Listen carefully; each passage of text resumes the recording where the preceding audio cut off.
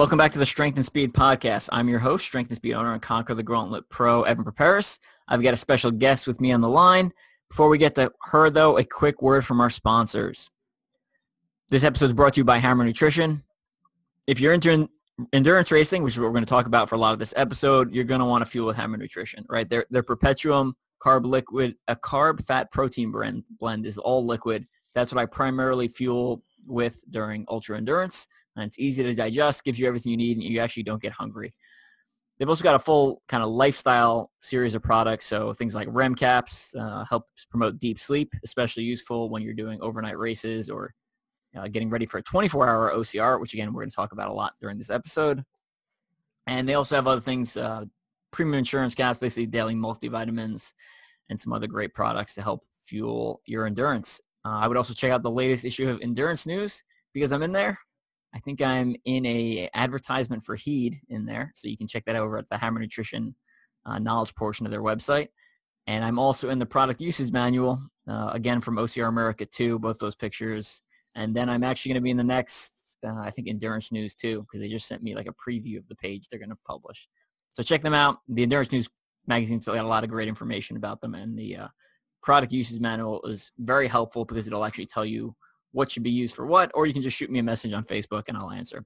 And then if you're going to order, use referral number 240887 and I'll give you 15% off your first order.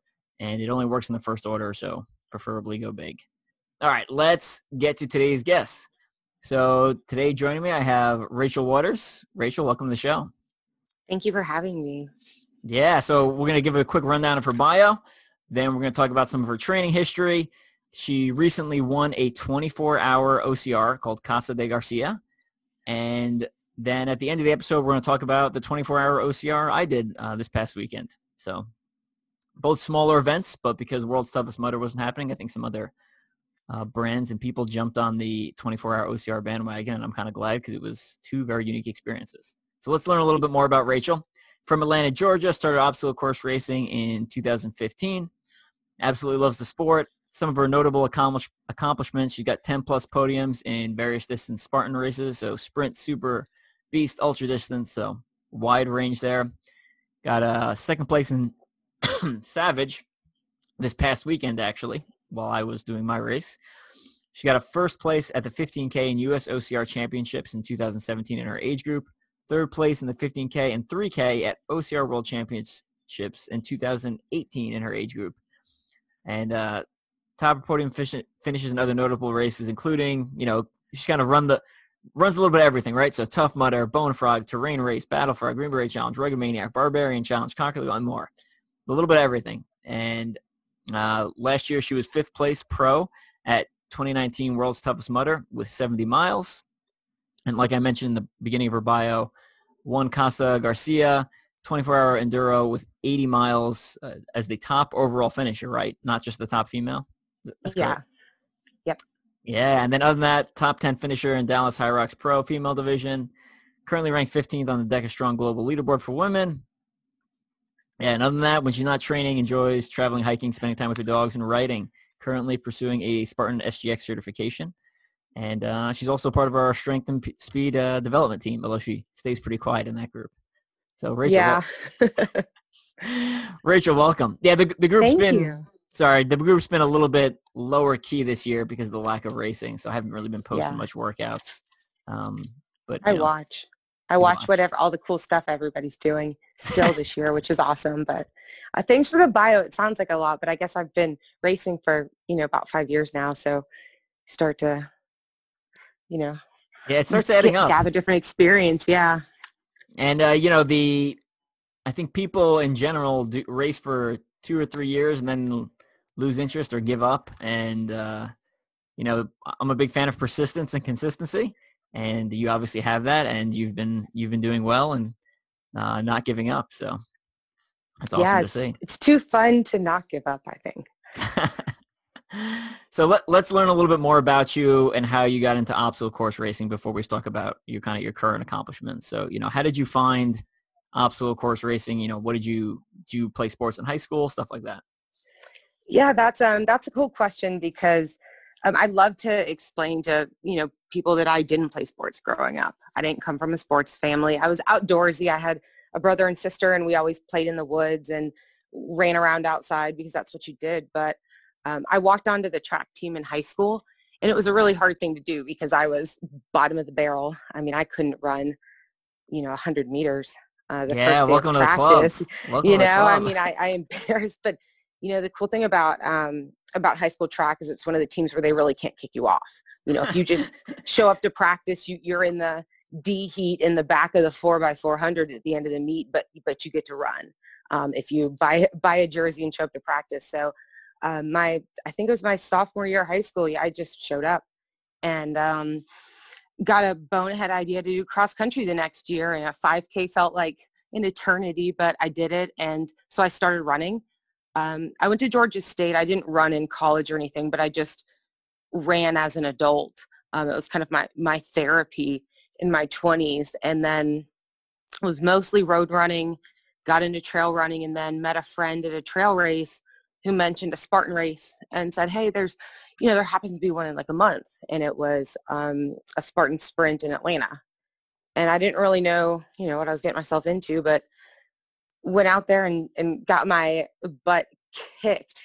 I was covered in rope burns. And I mean, this was when you started in a water pit with climbing the rope. And, I didn't even know how to use my feet or anything. And I loved it though. And then just instantly started doing them and just haven't stopped. So nice. And did you jump into the elite heat right away, or did you kind of find your way there? I did my sprint in an open, and then when I was driving home, that on Athlinks, it was always incredible how fast it is. The results are live, and I ended up getting in the top 10 of like 1,500 open women, and I was like, whoa, I did well. So I then went and did a Savage race. Savage came the next month, and so I just ran pro. And then I just never not run pro since then, because I was like, well, why not? And then I hung in there, I guess, in Savage race, and just again, then Battle Frog came, and I was like, okay, well, I'll do that. No point not running pro. Everybody will be in my way if I try to go later, so I'll just stick with it. And yeah. So first race was open, and then I said, forget it, all these people are clogging the obstacles. Nice. And now I mentioned in your bio, you've been making a pretty good splash on the endurance scene in the last couple of years. When did you transition from short course to endurance, or were you doing endurance from the beginning and I just didn't notice? No, I had run, so before I even did my first Spartan sprint, I had run a 50K trail race before. So in my trail running, I had done some longer stuff, like not a lot, but I had done one or two trail 50Ks. So I did have that background. And so I've been doing Spartan. I did my first Spartan Ultra. I went out to Breckenridge in like August of 2017. And since then, I've done like 2 or 3 of those a year. Those are kind of hard to get to because they're all in beautiful, wonderful places, but you've really got to fly from Atlanta. So I do about two or 3 Spartan Ultras a year. And then when that World's Toughest Mudder came to Atlanta, I was like, well, obviously, I live here. I got so lucky to have that here. So I guess I did my first ultra distance in August 2017, and then I've just kind of sprinkled them in, I guess, in it, and I love it. It's my favorite distance to do, I would say. Gotcha. Now, between, we've also mentioned you doing well in in high rocks. So, you're doing well in ultra, you're doing well in high rocks, which is a lot shorter and a lot more strength based. What does your training schedule look like for an average week?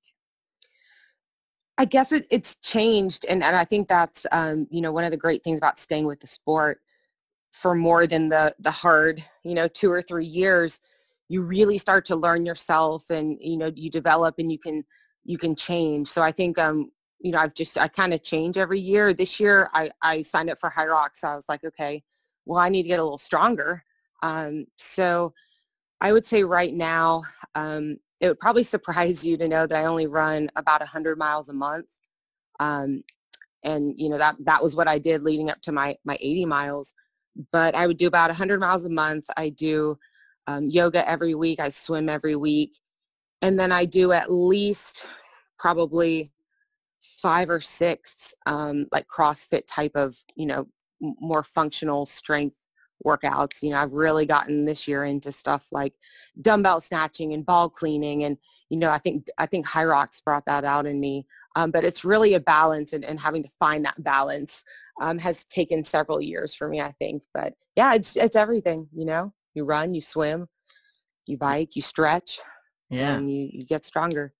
I mean, that's still a lot of aerobic training when you add in swimming and, if you're doing CrossFit or Hyrox type workouts, you're performing at an elevated heart rate. And I just had to learn myself. I just can't handle some of the same running volume that other women do, but on the same way, I guess I have a different foundation. So, just because some folks need to run certain mileage volume doesn't mean that I have to, but it's taken me a while to find that balance, to be able to, run enough to maintain the cardio and the endurance that I need to show up on a race day and be able to get through it. But then also not just running so much that I can't do the other activities or, be injured. Yeah, no, that's good advice. And, definitely knowing your strengths and weaknesses and your training background and adjusting accordingly is definitely some good advice there. And, on top of that, I'd say if you're doing these CrossFit workouts and then you're running in addition, you're essentially running on tired legs, right? So you're simulating some of that endurance training because your legs are not either exhausted from doing something else. So it's like doing the second half, even let's say you run 10 miles, it's like doing the second half of the 10-mile run.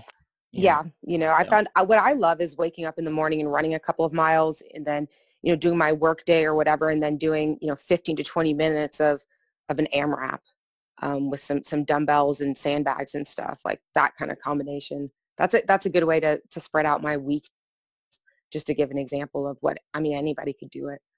Gotcha. Yeah. Cool. What's your day job? I didn't ask in the bio. It's so boring. I work in HR. Oh, okay. I'm not like Batman or anything during the day. I work in payroll and benefits and stuff. Gotcha. I feel like, I feel like sometimes if you're in the fitness industry, it's less of an advantage because you're always surrounded by it. So it's less of an escape versus if you're just sitting behind a desk a lot of the times, that's good recovery time and time to sit there. And then your outdoor time. They get to hang out in a gym and work out all day. Yeah. Maybe I'm speaking from a point of ignorance here, but I know my friends who have owned gyms are like, you'd think you'd be like motivated and excited all the time, but you're just burnt out because you're surrounded by it all the time. And you're like, I'll just work out a little bit later. I'll just work out. Yeah, I like it. I like having the distance and kind of the balance of having a job that's, doesn't touch it at all, Gotcha. But I noticed, like I said in your bio, you're going for that Spartan SGX certification. How's that going? I've actually barely started. It's kind of I just signed up. So that's kind of a first quarter goal because I've got 3 months to get it done. Just, something to do in my kind of downtime just to learn more, maybe for myself, to help other people. Just curious to see because it's really one of the only products on the market as far as, an obstacle race company putting out any sort of certification. So just thought it'd be an interesting thing to do because, it's part of the sport that I love. So just wanted to check it out. Gotcha. Cool. Mm-hmm. Now let's jump into the 24-hour race that I mentioned in the bio. So Casa de Garcia. What am I? It's Casa Garcia. Oh, just Casa Garcia. I added a day. Mm-hmm. That's okay. So tell us about, wait, before we get to this, we got to clear the air with something because I'm mad at you because if you're doing a 24-hour OCR, you're supposed to tell Evan. All the listeners are supposed to tell me, so I'm tracking it, and I wasn't tracking this until after you won. And then I was like, are you serious? Okay. So I'm a little bit mad at you. We're going to put that behind us. It was a very small event. Gotcha. So, yeah. Sorry. Jump in. I'll do it next time. Yeah. I'm a little legit. I'm not sure I'd have been able to make it anyway, but no, because then you would have came and you would have ran more than 80 miles. So Fair enough. Mm-hmm. All right. So tell us how you found it, and what a little bit about it, and course length and obstacles, etc. All the good stuff. Sure. So the Casa Garcia is one of those homegrown OCR facilities. So my friends Melissa and Danny Garcia, they're very active in the Southeast OCR groups. They're awesome people. They've been running for years. Melissa actually just ran a 100-miler this year. So she's awesome. And they built this place on their property, and they built it so that they could hang out with their friends and train. And so it's set up in their backyard, and they're in Fayetteville, Tennessee. It was a couple of hours from Atlanta. And their property is, I think, about 7 acres, and they have a 1.25-mile loop that's cut into their land. And the obstacles are spread out along that 1.25 miles. And the format of the race was interesting because we had 24 hours. One thing that I loved is that the very first hour and the very last hour were just running. So it's really 22 hours where you're doing your obstacles, but it was sandwiched between these, just these hours of running. And I'm sure you can understand that, about hour 21, all you can do is look forward to that last hour, when you didn't have to, do some of the really, really tough stuff in the morning. So anyway, that was kind of the structure. And if we want to talk about the different obstacles they have about 25 or 30 obstacles spread out on the loop. So it's not, one field of obstacles and then you run a bare loop. They're actually pretty well distributed. The structure of their race was they had obstacles open for 2-hour segments, and they would have 5 obstacles on the loop open for 2 hours. So you would do as many loops in that 2 hours with, those 5. And then, 2 hours would switch to a different 5. And the reason that they did this was that it would make, 4 loops would be about 5 miles, and you'd have 20 obstacles. And so every 5 miles you had, that was a reasonable enough number. Kind of there. So it was really neat because you also didn't know, what was coming down the pipeline. So they had a whiteboard in the transition area that had, this is, from these 2 hours, 8 a.m. to 10 a.m., you do these 5. And then towards the end of that, maybe with a 15-minute warning, you'd find out what your next 2 hours was. So it was very organized in that approach. And it did give us the variety of all of the obstacles, but then not, just doing the same, gauntlet of obstacles over and over. Does that make sense? I know it's complicated. I'm trying to explain it articulately.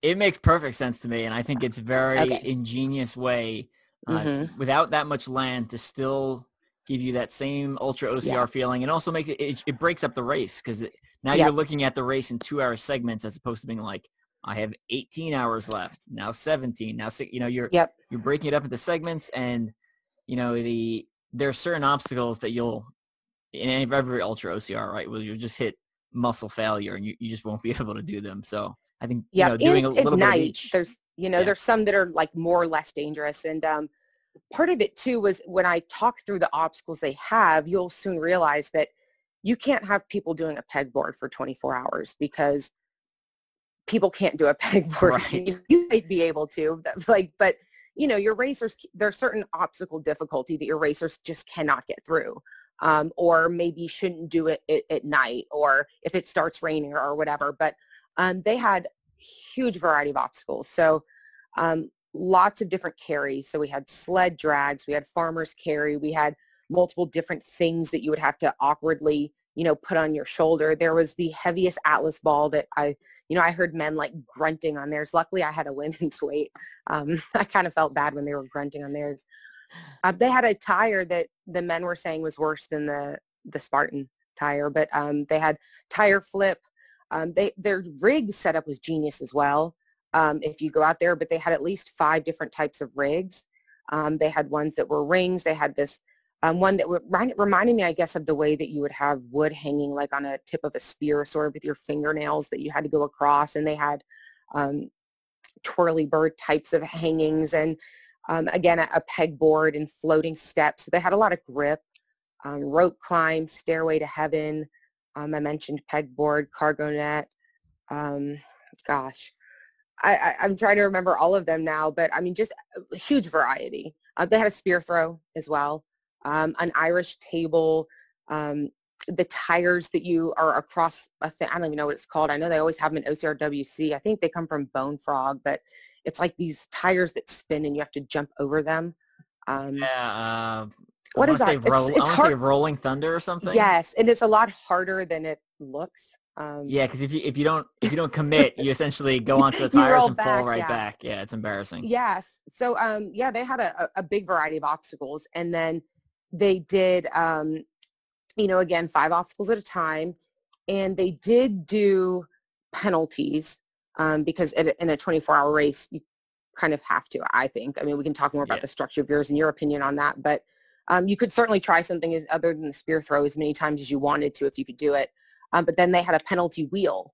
So you didn't even know what penalty you were getting. And it was, sort of like a Wheel of Fortune wheel. And on that wheel, it was the luck of what you got. So, and sometimes that could be 25 burpees. It would be like, weird, these terrible combination of push-ups and dips. But then, in the middle of the night, there was a free spin on there. I never landed that. I always got like burpees and jump lunges and stuff. But, you would spin a penalty wheel. And then they did end up at 2 or 3 different points giving like one freebie bracelet away, like if you did something. So I ended up having, 3 bracelets where I could not do a penalty. And that was really kind of the setup of how they did it.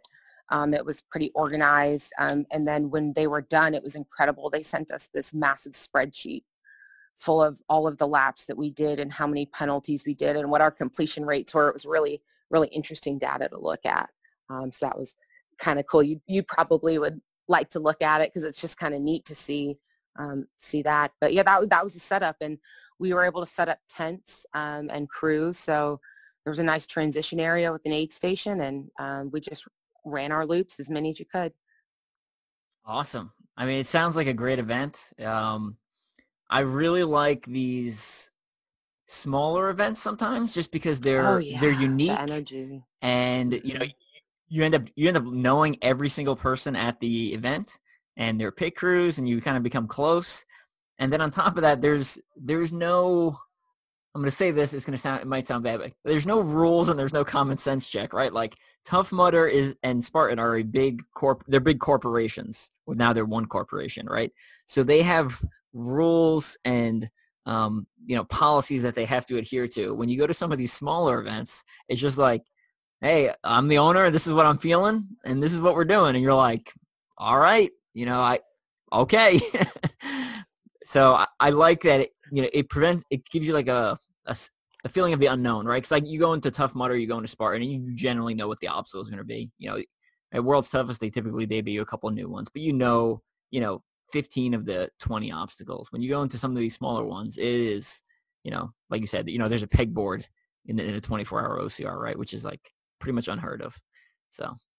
Yeah, and it's just the smaller experience is special because even if you don't know somebody before you got there, by the time you go through that together, you did, and with people's pit crews too, and it sort of, you get that feeling. It's a lot more special, I think, when you have that smaller group and less pressure.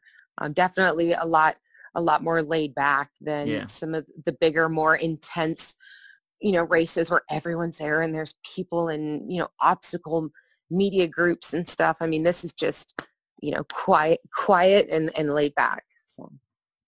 So tell me about the bibs, because I know they had bibs made, and I think they had some pretty nice awards. So yeah, they went above and beyond. They got bibs printed with they have a really cool like skeleton kind of Day of the Dead logo. Yeah, I love it. I love it. Yeah, they got these really cool bibs made for us, and then we were able to get our names printed on them too, which was really nice. And so that just added like a really extra special thing because, as you know, those bibs are really special because they're that thing that you get to hang on to and remind you of what you did that weekend. And Melissa's a great artist, so she did those. I think she may have one of the machines where she can screen print or something. I'm not sure because she did a great job. So, I mean, we were all just like falling all over ourselves for those things. And then she made some really cool handcrafted wood engraved awards for the finishers. So it was you really felt like you were getting a special kind of unique award. So they did a great job with them. But yeah, those bibs were great. I love it. Cool. Yeah, and check the Strength and Speed Facebook page after this publishes, and we'll make sure we get some of those pictures up, or it'll be in the podcast photo. So definitely check that out. Cool. Now, comparing it to World's Toughest Mudder, give me some, maybe lessons learned or some comparison points for those who've done both. You've done Atlanta the 2 years, correct? Yes. And that's it? Yeah. Yep, I have not. I'm hoping to maybe go to Vegas, but just Atlanta. Yes. Yeah, go. Different, different and uncomfortable each in their own way. I would say that World's Toughest Mudder was more physically uncomfortable because, they didn't have water obstacles at, the Casa Garcia. So no wetsuit, which is a really big level of discomfort when you're going. For anyone that's ever done 20, of the 24 hours, you end up in that thing at least 20 hours, at least in Atlanta you do. And, I think that was a big thing. I would say World's Toughest Mudder was a little bit more physically uncomfortable. But, the one thing I've always not liked about World's Toughest Mudder, and it's hard for me to say I don't like it because I love the race, is that you can help each other through obstacles. And I think that that's a great bit of camaraderie. And I believe that in our sport, we should help each other through if you're in an open wave or if you're somebody that's, needing assistance through it. But I have a hard time understanding having pro athletes out and able to have help and receive help and give help. So that was always one thing, at least when I looked at it from, more of a pro racing perspective, one of my, things I didn't like about competing in World's Toughest Mudder, because it's not really as level of a playing field, I guess, where, this other one was set up in a way where it was just you and you had to do the obstacles yourself. And so I thought it was a better measure of somebody's ability to actually do obstacles in addition to the running. I mean, certainly there are penalties and such, so you do penalty out, but it was more of like a singular performance instead of, having different people out with different levels of help, I guess, on the course. But, they're really different. I think, again, I would say World's Toughest Mudder is a little bit more physically uncomfortable because they really put it on you with that mud and the water. And that can really break you down, I think, mentally. My past weekend with the Casa Garcia, the weather was nice. The temperatures were good. It really wasn't, very uncomfortable physically. So that can really make a difference when you're talking about 24 hours of performance. But I just think they're hard to compare because the obstacles are so different, I guess. Tough Mudder throws the mud and water on you, but having to do some of these Irish tables and inverted walls and stuff in the middle of the night by yourself is just a different ballgame, I guess. Yeah, that's an interesting point about the, helping each other at obstacles. And, I think some people may be like, well, how is that unfair? And it's like, well, you never know who's at the obstacle to help you. And then if you're more well-known, people are going to help you more, or they'll be nicer to you, right? Like, well, and are you helping other people? Also, that's true, right? Because you can blow by it and just ignore everyone else. So, and and that's not. I'm not like trying to start any like drama about who may or may not get help, but it's more just if you're trying to gauge actual like athletic performances against each other, it's just hard because it's you kind of have to have clear rules sometimes. Yeah. With obstacle completion, just because, they're so vague sometimes that, but anyway, I don't know if that answers your question. That was, so. And Tough Mudder's really vague about some of their rules. Like Spartan's pretty detailed on their rule book, but if you look at the Tough Mudder rules, it's just basically like, get across the obstacle. You're like, yeah. So I actually wrote an article on Mud Run Guide called, what is it called? The Spirit of the Rules or something like that. And it goes through, and specifically I use a bunch of examples from World's Toughest, because at the end of World's Toughest last year, there was some complete shenanigans going on with people like, you remember the gauntlet obstacle with like, it's like rings and there's like hang from your fingertips. And then there's at World's Toughest, I think last year, or was it Toughest? I can't remember. I saw someone walking across the side like it was a balance beam. Wow. And I was like, what? I was like, Yeah. that's not even close to what we were supposed to do. And it's like, come Yeah. on. It's like, come on, dude, you know better than that. And then, there was other people like, yeah, I just climb, they like use the top of the structure. And it's like, again, man, like it's clearly not what you're supposed to grab on the Well, structure. I think the problem too is that Tough Mudder itself used to have competitive waves like back in the day, but then it really migrated more into like a team building type of OCR. If you go out to most Tough Mudder races out in the country, I'm not talking about endurance. I'm talking about just a Tough Mudder. The intent is that you can't do it yourself.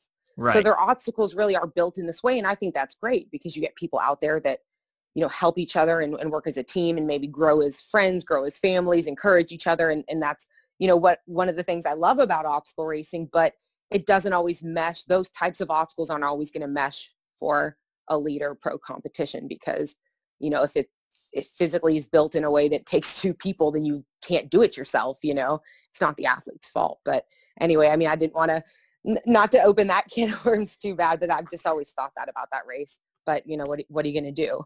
I just enjoy it. So I'm like, it is what it is. Yeah. Yeah. Interesting points of view. Yeah. Cool. So let's talk a little bit more about your strategy and your fueling and stuff like that. So let's talk about your fueling and then go through some of the gear, any sort of specific training gear you use to help you perform. Yeah. One thing I've had to learn, and, you probably know this too, a lot of nutrition is trial and error. And, as you run different things, it's important to, try what you're going to eat, not on race day. Just because other people post a picture of what, they ran their race with doesn't mean that that's what's going to make you feel good when you're on course. So I just want to kind of throw that out there as advice, when you're trying to plan for something like this, do your research, but try it before you go and see how your body reacts. But when I do these types of races, I try to consume the most real types of foods that I can. My strategy with fueling is to constantly be sipping fluid, even before I'm thirsty. I had a hydration pack on my back the whole time. Even though the weather was good and, most of the other runners weren't carrying anything because in their mind it's 1.25 miles. That's plenty to be without water. But for me, those laps were taking, my average was 18 or 19 minutes. So, it gave me an opportunity to take that sip 10 minutes in. Because if you do it a little bit at a time, you're constantly keeping your body going before it's, too late. If you don't keep up with that. So I had my hydration pack on. I put the Perpetuum in there. I learned that from you. Thank you. Yeah. From reading. Yeah, I read your Ultra book and I ordered it offline and I liked it. And so I really use that in my hydration pack. I water mine down a little bit more than what they have, but I love it. It's easy on my stomach. So I was sipping that in my pack the whole time, just little sips. And then I just really try to every hour about at least eat. And I made a list of what I ate and it sounds like such random stuff, but it's really trying to avoid strict sugar, not trying to eat just gels and gummies and trying to, run off of that. It's really about putting, whole foods into your stomach that can actually fuel your body because it takes a lot of power to go over obstacles. And if you're not putting that in, it's not coming out. So I really stuck with things like chicken noodle soup, peanut butter and jelly. I actually drank my chicken noodle soup cold out of the can because the weather was, warm enough to where I didn't even need it. We had chicken noodle soup, peanut butter and jellies. I had a little bit of Coke every now and then and ginger ale, bananas, a little bit of coffee in the morning. My main fuel at night, and this is almost funny, the things you learn out on course, they had made these pot stickers. So they were like frozen dumplings from Super Walmart or something. And they had those in the middle of the night with like a dipping sauce. I ended up eating at least 10 of those. I know that's like completely random, but, I didn't plan on eating pot stickers, but they were there. And so 10 pot stickers fueled me. But grilled cheese. I also ate some Kind bars. And then I love dill pickle chips. So pickled chips for salt, and then some banana bread, just, I know none of that's mind blowing food, but it's just, regular food that my body would be eating on a normal basis mostly. And then in the last 3 to 4 hours, when I just couldn't take it anymore, I then had to move down to basically caffeine. That was when I was like, I cannot put any more, snacks in my mouth. And so for those last 3 hours, I ended up having a cup of coffee, and I had 2 or 3 gels because that's all I could, tolerate then. And so I kind of ran the last bit on that steam. But leading up to that, it was really a consistent flow of those types of, snacking foods with Perpetuum and water. Gotcha. A lot of great advice there. The constant drip of fuel into your body. Yeah. The using Sorry, Perpetuum. I talk a lot. No, that's good. And then just listening to your foods. You mentioned stuff that is a mix of fat, carbs, and protein. Mm-hmm. But which is good because you're making sure you cover all those pathways. And then the other thing I really liked you said was waiting on caffeine towards the end, right? Because everyone starts out too fast as it is. Like there's no need to pour caffeine into the problem. So. Oh yeah, but and I'm a coffee drinker. So one of the volunteers had her thermos of coffee, and she poured, she had just walked out with it, and she had it fresh, and she poured me a cup of coffee, and I swear that was the best coffee I'd ever had in my life. I was like, this is so good. It was, we started at noon on Saturday and went to noon on Sunday. So this is maybe 8 in the morning when I've still got those 4 hours left, and that hot cup of coffee was a game changer. But yeah. I don't know if you've had this experience as well, but, you do get to that point at the end where it's almost too late. There's no point in even putting food in. And that's why I kind of, I know that's a simple way to say it, but at that point, once you've hit that 22 hours, it really doesn't make sense to be putting heavy food because your body can't break it down fast enough by the time you finish. And so that's, again, when I start to switch to things like a gummy or a gel, because those can be very hard on your stomach, at least for me, and they can make you crash. So that is my kind of primary fuel source, is running on the steam, I guess, of the end. Yeah, good advice. Any specific recommendations you had for shoes or anti-chafing or anything like that you use? I do have the best anti-chafing. It's called Bag Balm, BAGBALM. It's from Vermont. It's used for guys that work on cow farms and their hands get chapped. It comes in this green tin. I've learned about it. Yeah, it's I've 2 World's Toughest Mudders, and this one I've never had a blister. It's great, but it's Bag Balm is your winner. It's really cool. You should pick some up. You can get on Amazon, or they've got a website. That's the best chafing. I wore Hoka's when I ran. So I wore Hoka Torrents for this one. I think with shoe, I prefer Innovate for anything that's going to be maybe a Spartan Beast or less. I like the X Talons because of their grip. But then, anything above that, I kind of mix to a Hoka, because usually you're not going to have the need for the lugs on something kind of slower. Right. So that's my shoe choice. And then I'm a mixed bag with clothes. Whatever I can, find on sale is what I like. So nice.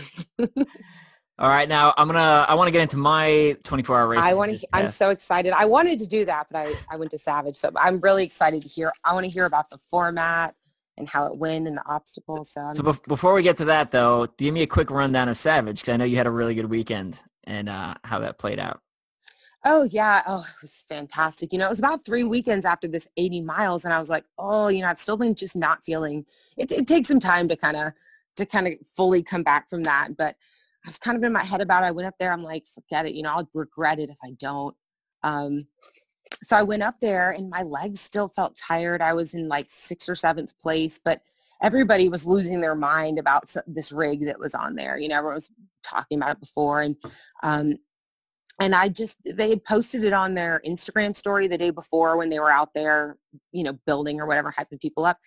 And I kind of looked at it and I was like, yeah, well, that's hard. But you know what, Rachel, you can do that. Like, don't worry about it.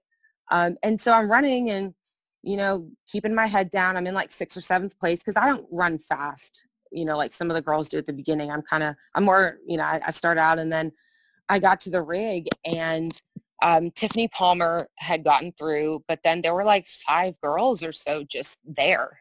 And I was like, okay, this is what I thought it would be. And they also had a gauntlet set up because they had it literally in a row. It was Wheel World, Rig, Sawtooth, Anchors Away, Inversion Therapy, then Battering Bird. So it was like 6 or 7, like really grip intensive in a row. So I knew that like that was going to really mess with people because, you fall off of one into this cold water, you may still have to get through 3 or 4 more. So anyway, I got to the rig and I just kind of got on it. And I don't know if you've seen a picture of it, but it had this weird flimsy piece on that was really hard to grab. And I think that what got people was that you couldn't just swing through this thing. Was it the horizontal cheese board thing? Yes. It was that Swiss cheese looking thing. Yeah. And it like bends, like as you grab it, the whole thing, like, because it's like thin fiberglass or something. Anyway, you have to have the grip strength to be able to literally hang there long enough to like look at it and be like, what do I do? And mess up. And then like, so I got across the rig and I got second place doing that. And, there was not another girl for like 13 or 14 minutes behind me. It just, the obstacles got everybody. So it was just set up great for me because I guess I'm not the fastest, but I have pretty good obstacle strength. So it was my day. It felt good though. It was a good way to end the year. Yeah, that's awesome. And oh, thanks. You can't win or you can't podium if you don't show up. So yeah. I did the same thing. That lesson. Yeah, I did the same thing last year. I did 2 races after World's Toughest Mudder within a month, and I didn't train at all, and I came in first. One of them was a Warrior Rush endurance race. I came in first in that, and I did Tougher Mudder Florida and came in second in that. And I felt like complete garbage the entire time. But, yeah. But I felt a little garbagey this weekend, but you know what? It worked out. And I really lucked out on Tough Mudder because there was something like 3 races going on within like 3 hours of each other. So I think it spread out the normal competition. So yeah. Oh, don't talk down. No, that's not it. I'm not talking that. That's a smart move. I wish I would have known that going in, so I could have said it was like a logical decision. Like I'm doing this because there's several races going on, but it was blind luck. But I found out that weekend, and I was like, oh, that means people are all over the place. But you still ran those miles, though. You can't take that away from me. That's true. My heart rate felt so high. Anyway. So tell me about Arkansas, because I wanted to go, so I'm really excited to hear about that. Yeah, so one of the guys in the World's Toughest Mudder, Charles Tank, I'm not going to pronounce his last name, but he was planning on running World's Toughest. Obviously, it turned into Virtual World's Toughest. And before around in May, his wife actually died unexpectedly after like 20 years of marriage. So heartbreaking there. And he wanted to dedicate World's Toughest Mudder to her, but because there's no World's Toughest and he works on an oil rig, he couldn't do virtual World's Toughest. So he's like, I'm going to create my own 24-hour OCR. So it's called Kimberly's 24-hour Ultra Mudder. And he put out an open invite to the entire World's Toughest Mudder community. And a couple people responded and said they were going to come. And I decided to come down after my virtual World's Toughest was a complete bust. So I'm kind of glad it kind of fell apart there because then I was like, oh, I'm definitely going to this. Yeah. And basically he set up 5 miles on his property. And he only has he said he had 3 acres. But so the course had so many switchbacks. I mean like probably 100 switchbacks. Like it was. Oh, wow. Mine had some switchbacks too, but that sounds like switchback hell. Yeah. I mean, you covered almost every square inch of his property. So which was really impressive. Yeah. So it was a mind game because sometimes you'd be like, okay, there's the next obstacle. And then you would literally zigzag through this field. And for like 10 minutes before you got to the obstacle, it's like, I can literally see it. I can, if I cut the course, I could be there in 30 seconds. Especially at night with your headlamp on. Yeah. So he dedicated the race to her. The coolest part for me was, it's on his property, but adjacent to his property is the church. I'm assuming the church he attends and the cemetery where his wife is buried.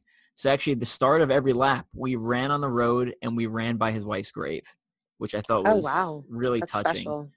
So, he was stopping there and talking to her pretty much at every lap. When it was empty, I would go over and, basically say hi and keep running. But it was just a really nice touch. And then, he built all the obstacles himself with the help of his friends. And we had a very long Tyrolean traverse made up of several ratchet straps. That was pretty hard, actually. There was 3-section pipes, balance beam type thing. Those plastic pipes usually you crawl through, but you have to walk on top, which is because that's not easy. No, and they weren't like secure. They were there was essentially a wire running through them, so they moved a little bit, so you had to be careful. There's a high wire, low wire traverse. There was a sandbag carry. There was a couple of low crawls, a couple of railroad ties you climbed over. There was a spear throw. There was an incline wall, and the incline wall actually went into a goat pen, and you actually did like almost a spiral through the goat pen. And were there goats in the Yes, there was goats in there. And so he's like, yeah, killer, and then you go, savage goats. Like, and then you go into the goat pen, and I'm like, well, yeah, like I'm from New York, like I don't hang around goats. But he's like, yeah, they're friendly, don't worry. And I was like, okay. And, goats are pretty cool. Yeah, they're cute.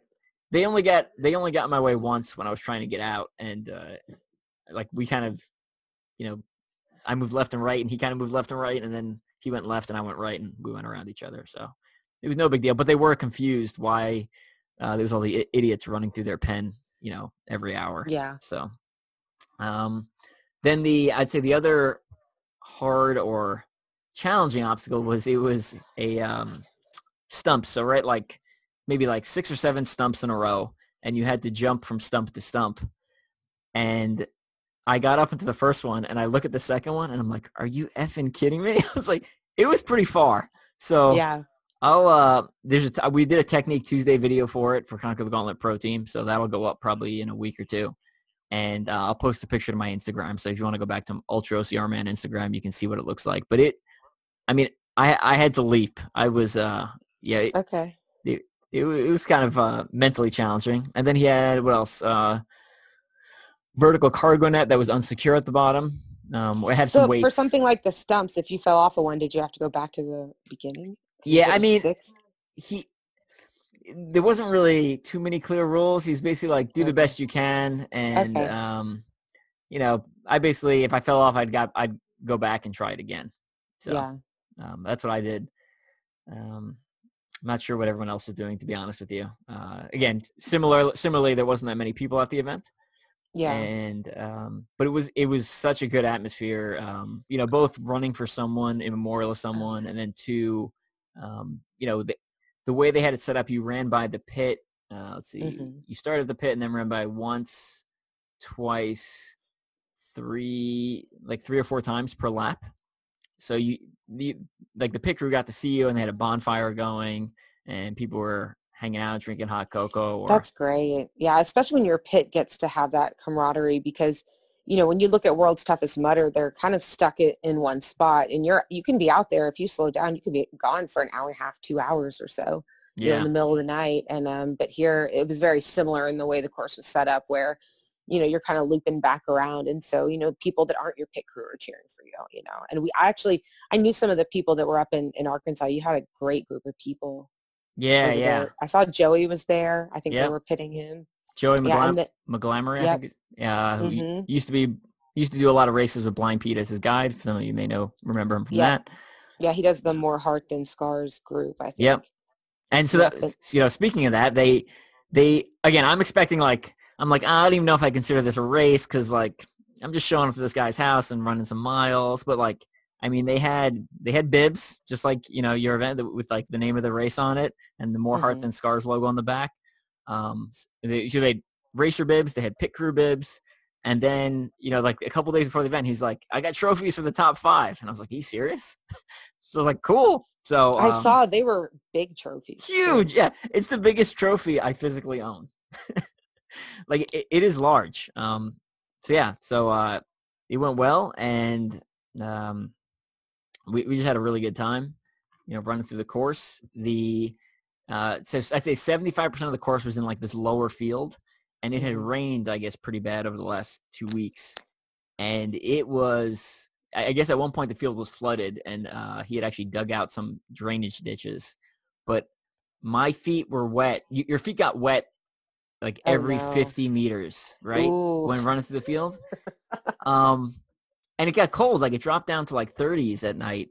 So, I'm running, and I'm like, man, my feet are cold. Like, like, why am I being such a pussy? Because, like, my feet are cold, but like I'm still running in shorts, but my actual toes are, and then I'm like, and then it dawned on me, like, at World's Toughest Mudder, you get wet, but then you come out and you're typically running on dry land for a while before you go into the next water obstacle, right? So there's, your feet get wet, I don't know, 5 to 12 times per lap, let's say, depending on the year. But then it's typically dry in between. Here, you also have a bigger loop, Yeah, here it was like every couple of steps it was like slosh, and you're like, so I thought I was being weak, but we're recording this Wednesday night, and like my toe tips are still numb, so maybe I wasn't being weak. No, I mean, cold. It's so interesting on these, with 24 hours, because I mean, taking out the physical things you have to do. It's hard enough to have to do that, but it's like you get just physically uncomfortable. And all of the different races bring something different to them, because if it's hot, you're hot. If it's cold, you're cold. If you're in a wetsuit, you're like constricted feeling, or, if it's so hot that you can't wear long sleeves, well, now you're going to rip up your arms on, the obstacles that you do over and over again. And so they just all present their own challenges, but wet feet is definitely not a fun thing to have for 24 hours. So wet, cold feet does not make you a pussy. It's, that's tough, because, when your skin on your toes can only be wet for so long before they start to get really uncomfortable, and, you can have problems. Yeah. Good points. Very good points. And then other than that, there was a rope climb, with a very thin rope, which was pretty challenging. It only took me like 2 pulls to get up, but the last lap I actually failed it, because it was just that the rope was just so thin. And then a spear throw, if I didn't mention that already. But yeah, fun event, and it was a much better way to end the year. And like you said, the group out there was just amazing. So yeah, I think we're both really, really fortunate, because I had big dreams for this year. I was stoked to see that the Ultra Championship for Spartan was going to be in Killington. And I mean, I was so excited. I was going to go do that. And then I wanted to go to Dallas maybe and do, World's Toughest Mudder again. And then, everything got canceled. And so I think we probably are both feeling the same way about the fact that we got to do 24-hour races is pretty special this year. And you really appreciated it more, because they just didn't happen. So I think we both got pretty lucky to get to try some different ones. And I'm hoping that it encourages more people to start to make them, because there really aren't a lot of options for OCR endurance events. And so it's kind of neat to see them popping up. Do you know if Battle Frog's going to bring BFX back?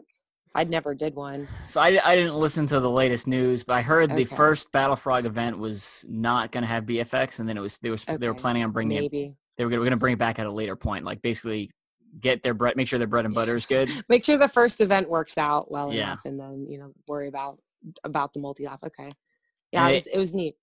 If you want to do Battle Frog, I would go as soon as possible. Just my gut feeling about how long, I don't think it's the best business move to start what essentially is a new race series, because there's a several year gap since their last one, right after a pandemic, or in the middle of a pandemic. I guess we're still in the middle of it, but yeah, I'm not even gonna make it to that floor. Like, my schedule for the year, I've already started to look at stuff, and so I'll just wait. If they come to Atlanta, I'll check it out. But who knows? Who knows what we're going to be able to do next year? So I'm trying to build a schedule, but also be prepared for changes to that, and also looking to see maybe some more 24-hour events can pop up in the future, and some of these homegrown ones, because it was a lot of fun. I know when World's Toughest Mudder was originally going to get canceled because Tough Mudder went out of business, Hubie Cushman from Indian Mud Run was like, hey, if I do a 24-hour race the weekend of World's Toughest. Will people come? And I was like, hell yeah. I was like, I actually almost hope World's Toughest doesn't come back because I kind of want to do that instead. But yeah, so. And yeah, I've not done Indian Mud Run. I want to so bad. I think this year I was going to, and then I finally was going to commit to it, and then it didn't happen. So maybe next year. Yeah, I mean, most of the 24-hour OCRs in the U.S. are no longer occurring, right? Shale Hill closed, which is where the permanent obstacle course up in Vermont. Dirt Runners, Midwest Mayhem, 24-hour. They're no longer at that permanent venue, so that's not going on. Terrain Race did that one 24-hour relay, so that's not going on. So essentially, there's World's Toughest Mudder. There was supposed to be Spartan Ultra Beast World Championship at Killington this year. And Platinum Rig is supposed to do a solo and relay version last year and this year. Last year obviously didn't happen. But then other than that, there's these two little local ones that kind of popped up. So yeah, well, hopefully more. I mean, I also love the Spartan Ultra distance. I know it's not the same, but it does give it a good enough suffering for me. It scratches the suffering itch, enough. And I like a lot of those because they're beautiful venues. Yeah. Aspen and Killington's beautiful, and Tahoe. And so I really enjoyed, doing that distance. But, I've actually seen they're starting to add a few more of those too. So at least the availability of, 30-mile races seems to be increasing too. But again, who knows what's actually going to be able to happen next year, and these events that are listed may not materialize, so we'll just have to wait it out. Yep, we'll do what we can. And if anyone's not tracking, Conquer the Gauntlet is only doing one big event next year. So instead of the couple spread out throughout the Midwest, they're essentially doing one in Oklahoma, and it is, I think, first weekend in September. It will be a barbecue Friday night, elite race, an open race Saturday, and then a team race on Sunday. And I know the team race only has a limited number of slots. I think it's like 20 team slots. So if you want to go to that, I would get signed up. And that sounds like a lot of fun. Yeah. And, Conquer the Gauntlet put on 5 races in 2020. So, I mean, there's no worry. I would not even worry about it being canceled, right? Like that's happening. It's 100% happening. I put money on it. You guys came to Atlanta one time, and then you never came back. It was it was devastating. You needed more people. Not enough people showed up. I know, but Midwest is kind of far. Yeah. And that was a good. If anyone listening, the Atlanta race was the one with the warped wall that they found in the woods, essentially, from a previous race and rebuilt it. That was getting everybody at the end, and the spinning monkey bars too. Oh yeah. So the cover of my autobiography, it's the pictures from CTG Atlanta of me going up the warped wall. So okay, yeah, that was fun. But again, you guys came once, and I loved it, and then you never came back. Yeah. So maybe I'll check out September. Take a trip out to Oklahoma. Yeah, definitely. It'll be worth it. It will be worth the trip. I can get. It'll be worth the trip to Oklahoma. Yeah, I mean, especially with with only one event. I mean, like getting to do a couple. Going. Yeah. Well, and if there's like a team race, if there's a team, you get to make a whole weekend out of the travel, as opposed to, let me fly across, fly for hours, for a one shorter race. Yeah, for a 5K OCR. Yeah. And then jump back on a plane and come home, and your weekend's gone. Yeah. All right, so let's start wrapping it up. And since we're on the podcast here and we got a guest, tell us something people would be surprised to know about you, and I will try to match it or make it somewhat relevant, or go completely off topic. Yeah, it's oh my gosh. Well, I guess they'd be surprised to know that my car is really embarrassingly dirty inside, and I never vacuum it. Is that pretty good? That's okay, I guess. Is your house dirty too? Is your house dirty too? Or then you're just a dirty person? Or... No, my car is just abnormally, I run and there's in it and stuff, so my car's really dirty. I'm an organized and smart person, but I just for some reason can't clean out my car. So, I don't know. So I'm so uncool. Yeah. So what's something exciting about you that nobody would guess other than, my dirty car? I feel like I've used both of the car ones I had already. Well, I mean, this is a good one because it'll probably make anyone laugh that hears it. I did actually one time drive away from the gas station with the gas pump still in my car. That's embarrassing. And I drove it all the way back to my office, and then I parked at work to go back into the building, and it was like dangling from the outside of my car. So that's pretty. You return it, or were you just like, this is too embarrassing to go back and hand to the guy? That was nice of you. I feel like most people would have just been like, I can't go back there and face that guy. I didn't know if they had a video camera with like, I'm going to get my license, the FBI knocks on my door at home or something. I don't know. But yeah, that was a pretty good one. I just had to share that because I actually did that. I have the picture somewhere too. I'll have to post it on my story so people can see that I did do that. It's pretty embarrassing. So I'm pretty sure I've used both these. Okay. But if you read my autobiography, I talk about at least one of these in there. The most expensive car I've ever been near or been like physically touching is they found King Faisal's car in Iraq when I was there in 2008. So it was like a 1930s Rolls-Royce Phantom. So there's a picture of me in front of it. And it was, they said ISIS. They said it wasn't ISIS. They said Al-Qaeda had captured it during the initial invasion, and the Iraqi army had captured it back. And we actually went to the Iraqi army compound to take a look at it and take pictures. And then I don't know what happened to it. I think what would something like that be worth? Like if it was even like for sale, I guess. A 1930s Rolls-Royce Phantom has got to, that's got to be like $1 million. And then the fact that it's King Faisal, the first ruler of Iraq, from Lawrence of Arabia, that's got to be worth like another $1 million, I would assume, or something. Was that like the prettiest car you'd ever seen?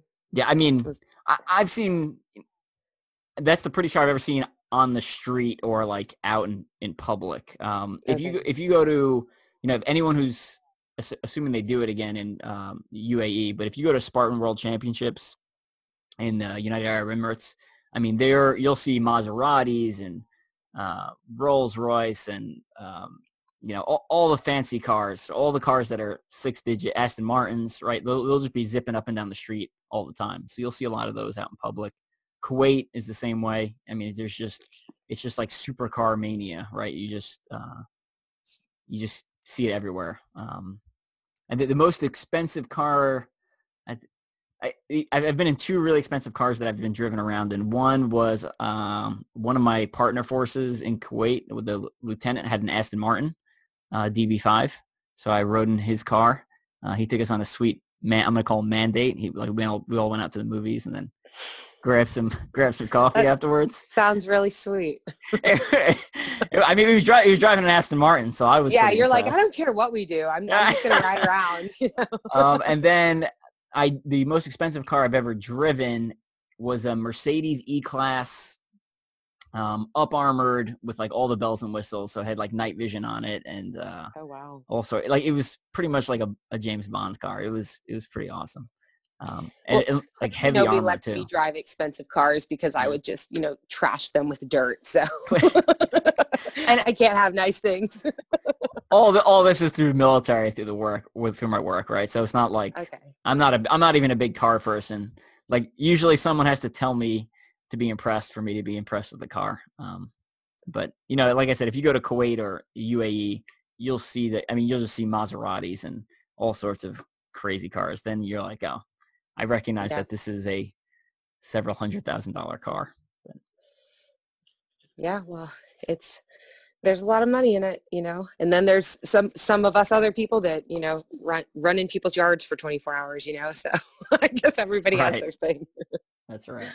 I drove my last car for like 15, 16 years before it finally shit the bed there. So what kind of car was it? Subaru Impreza. Yeah, I had an old Outback. Actually, it was the car that, pulled the thing, but I've got a Honda now. It's a great pulling power. It can rip It has fantastic gas, gas pulling power. Yeah.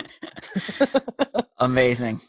All right, we're going to get going because it's kind of late and I go to bed early. So it's past my bedtime too. Before we get going, any shout outs you want to give, friends, family, sponsors, and or where can people find you, social media? Yeah, well, I want to give a shout out to Casa Garcia OCR, so you can look them up, show them some love, check out their videos if you want to see some of the stuff that, I did at my 24-hour race. They've got great videos there. And then you can find me on Instagram. I'm Rachel_fit_girl. Or you can just look me up on my name, Rachel Waters, and you should be able to find me there. But yeah, just thanks for having me.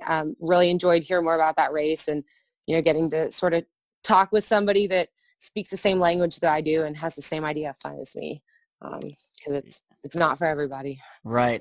And the other funny part is, I get surrounded by people like you and other people in the Ultra OCR community. So like my scale of normal and what's acceptable is skewed, right? So I'd come back from the race and I'd be like, I only ran, X number of miles, and they'd be like, oh my goodness. And I'd be like, yeah, that's not that far. And they're like, no, that's really far. And you're like, yeah. Yeah. It's like I go to work and they're like, I'm sorry, what? You ran 80 miles? Yeah. Like they just don't even understand. I'm like, yeah, but it's fine. Like it's, it's fine. Like, it's just my, it's normal to me.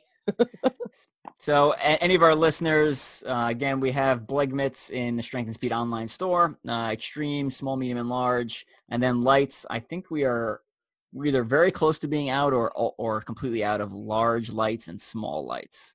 There might be a couple left in stock by the time this airs.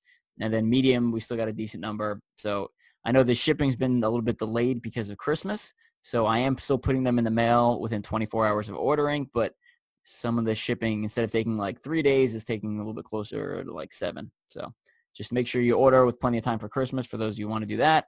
And other than that, I got some articles coming out on Mud Run Guide. Make sure you check those out. One of them is a review of Kimberly's 24-hour Ultra Mudder. And then there's also a review of, talking about Lionhearts. It's a youth OCR group based out of northern Georgia / near Chattanooga that helps kids train and run OCR for free. So you're going to want to check that out. And then other than that, I started converting some of my training books to audiobooks. So you can pick up Ultra OCR Man on Audible, read or narrated by a professional, or you can on Podbean, if you look up Conquering the Gauntlet, you can listen to the Conquer the Gauntlet book through Podbean. So it's a premium channel, so essentially you have to pay for the book, the audiobook on that. I've also done so right now there's only one audiobook on the Podbean.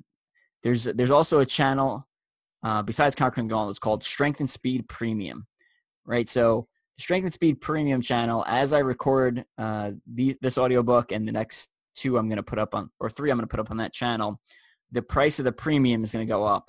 So essentially you can pay now, I think it's $16, and you'll get access to, it's just $16 one-time fee, and you get access to that audiobook and then the next 3 that I put out on that channel for $16 now. Or you can wait, and every time I release a book on that channel, the price is going to jump.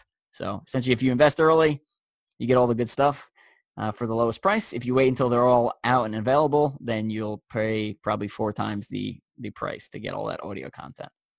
So you can check that out. It's my way of raising money for the podcast and covering some costs rather than doing some other methods. So yeah, that's it. That's all I got. Rachel, thanks again for coming on. It's good talking to you. And like you said, always enjoy the good ultra endurance talk. Awesome. Well, thanks so much for having me, and enjoy the rest of your year. Yep, you too. Okay.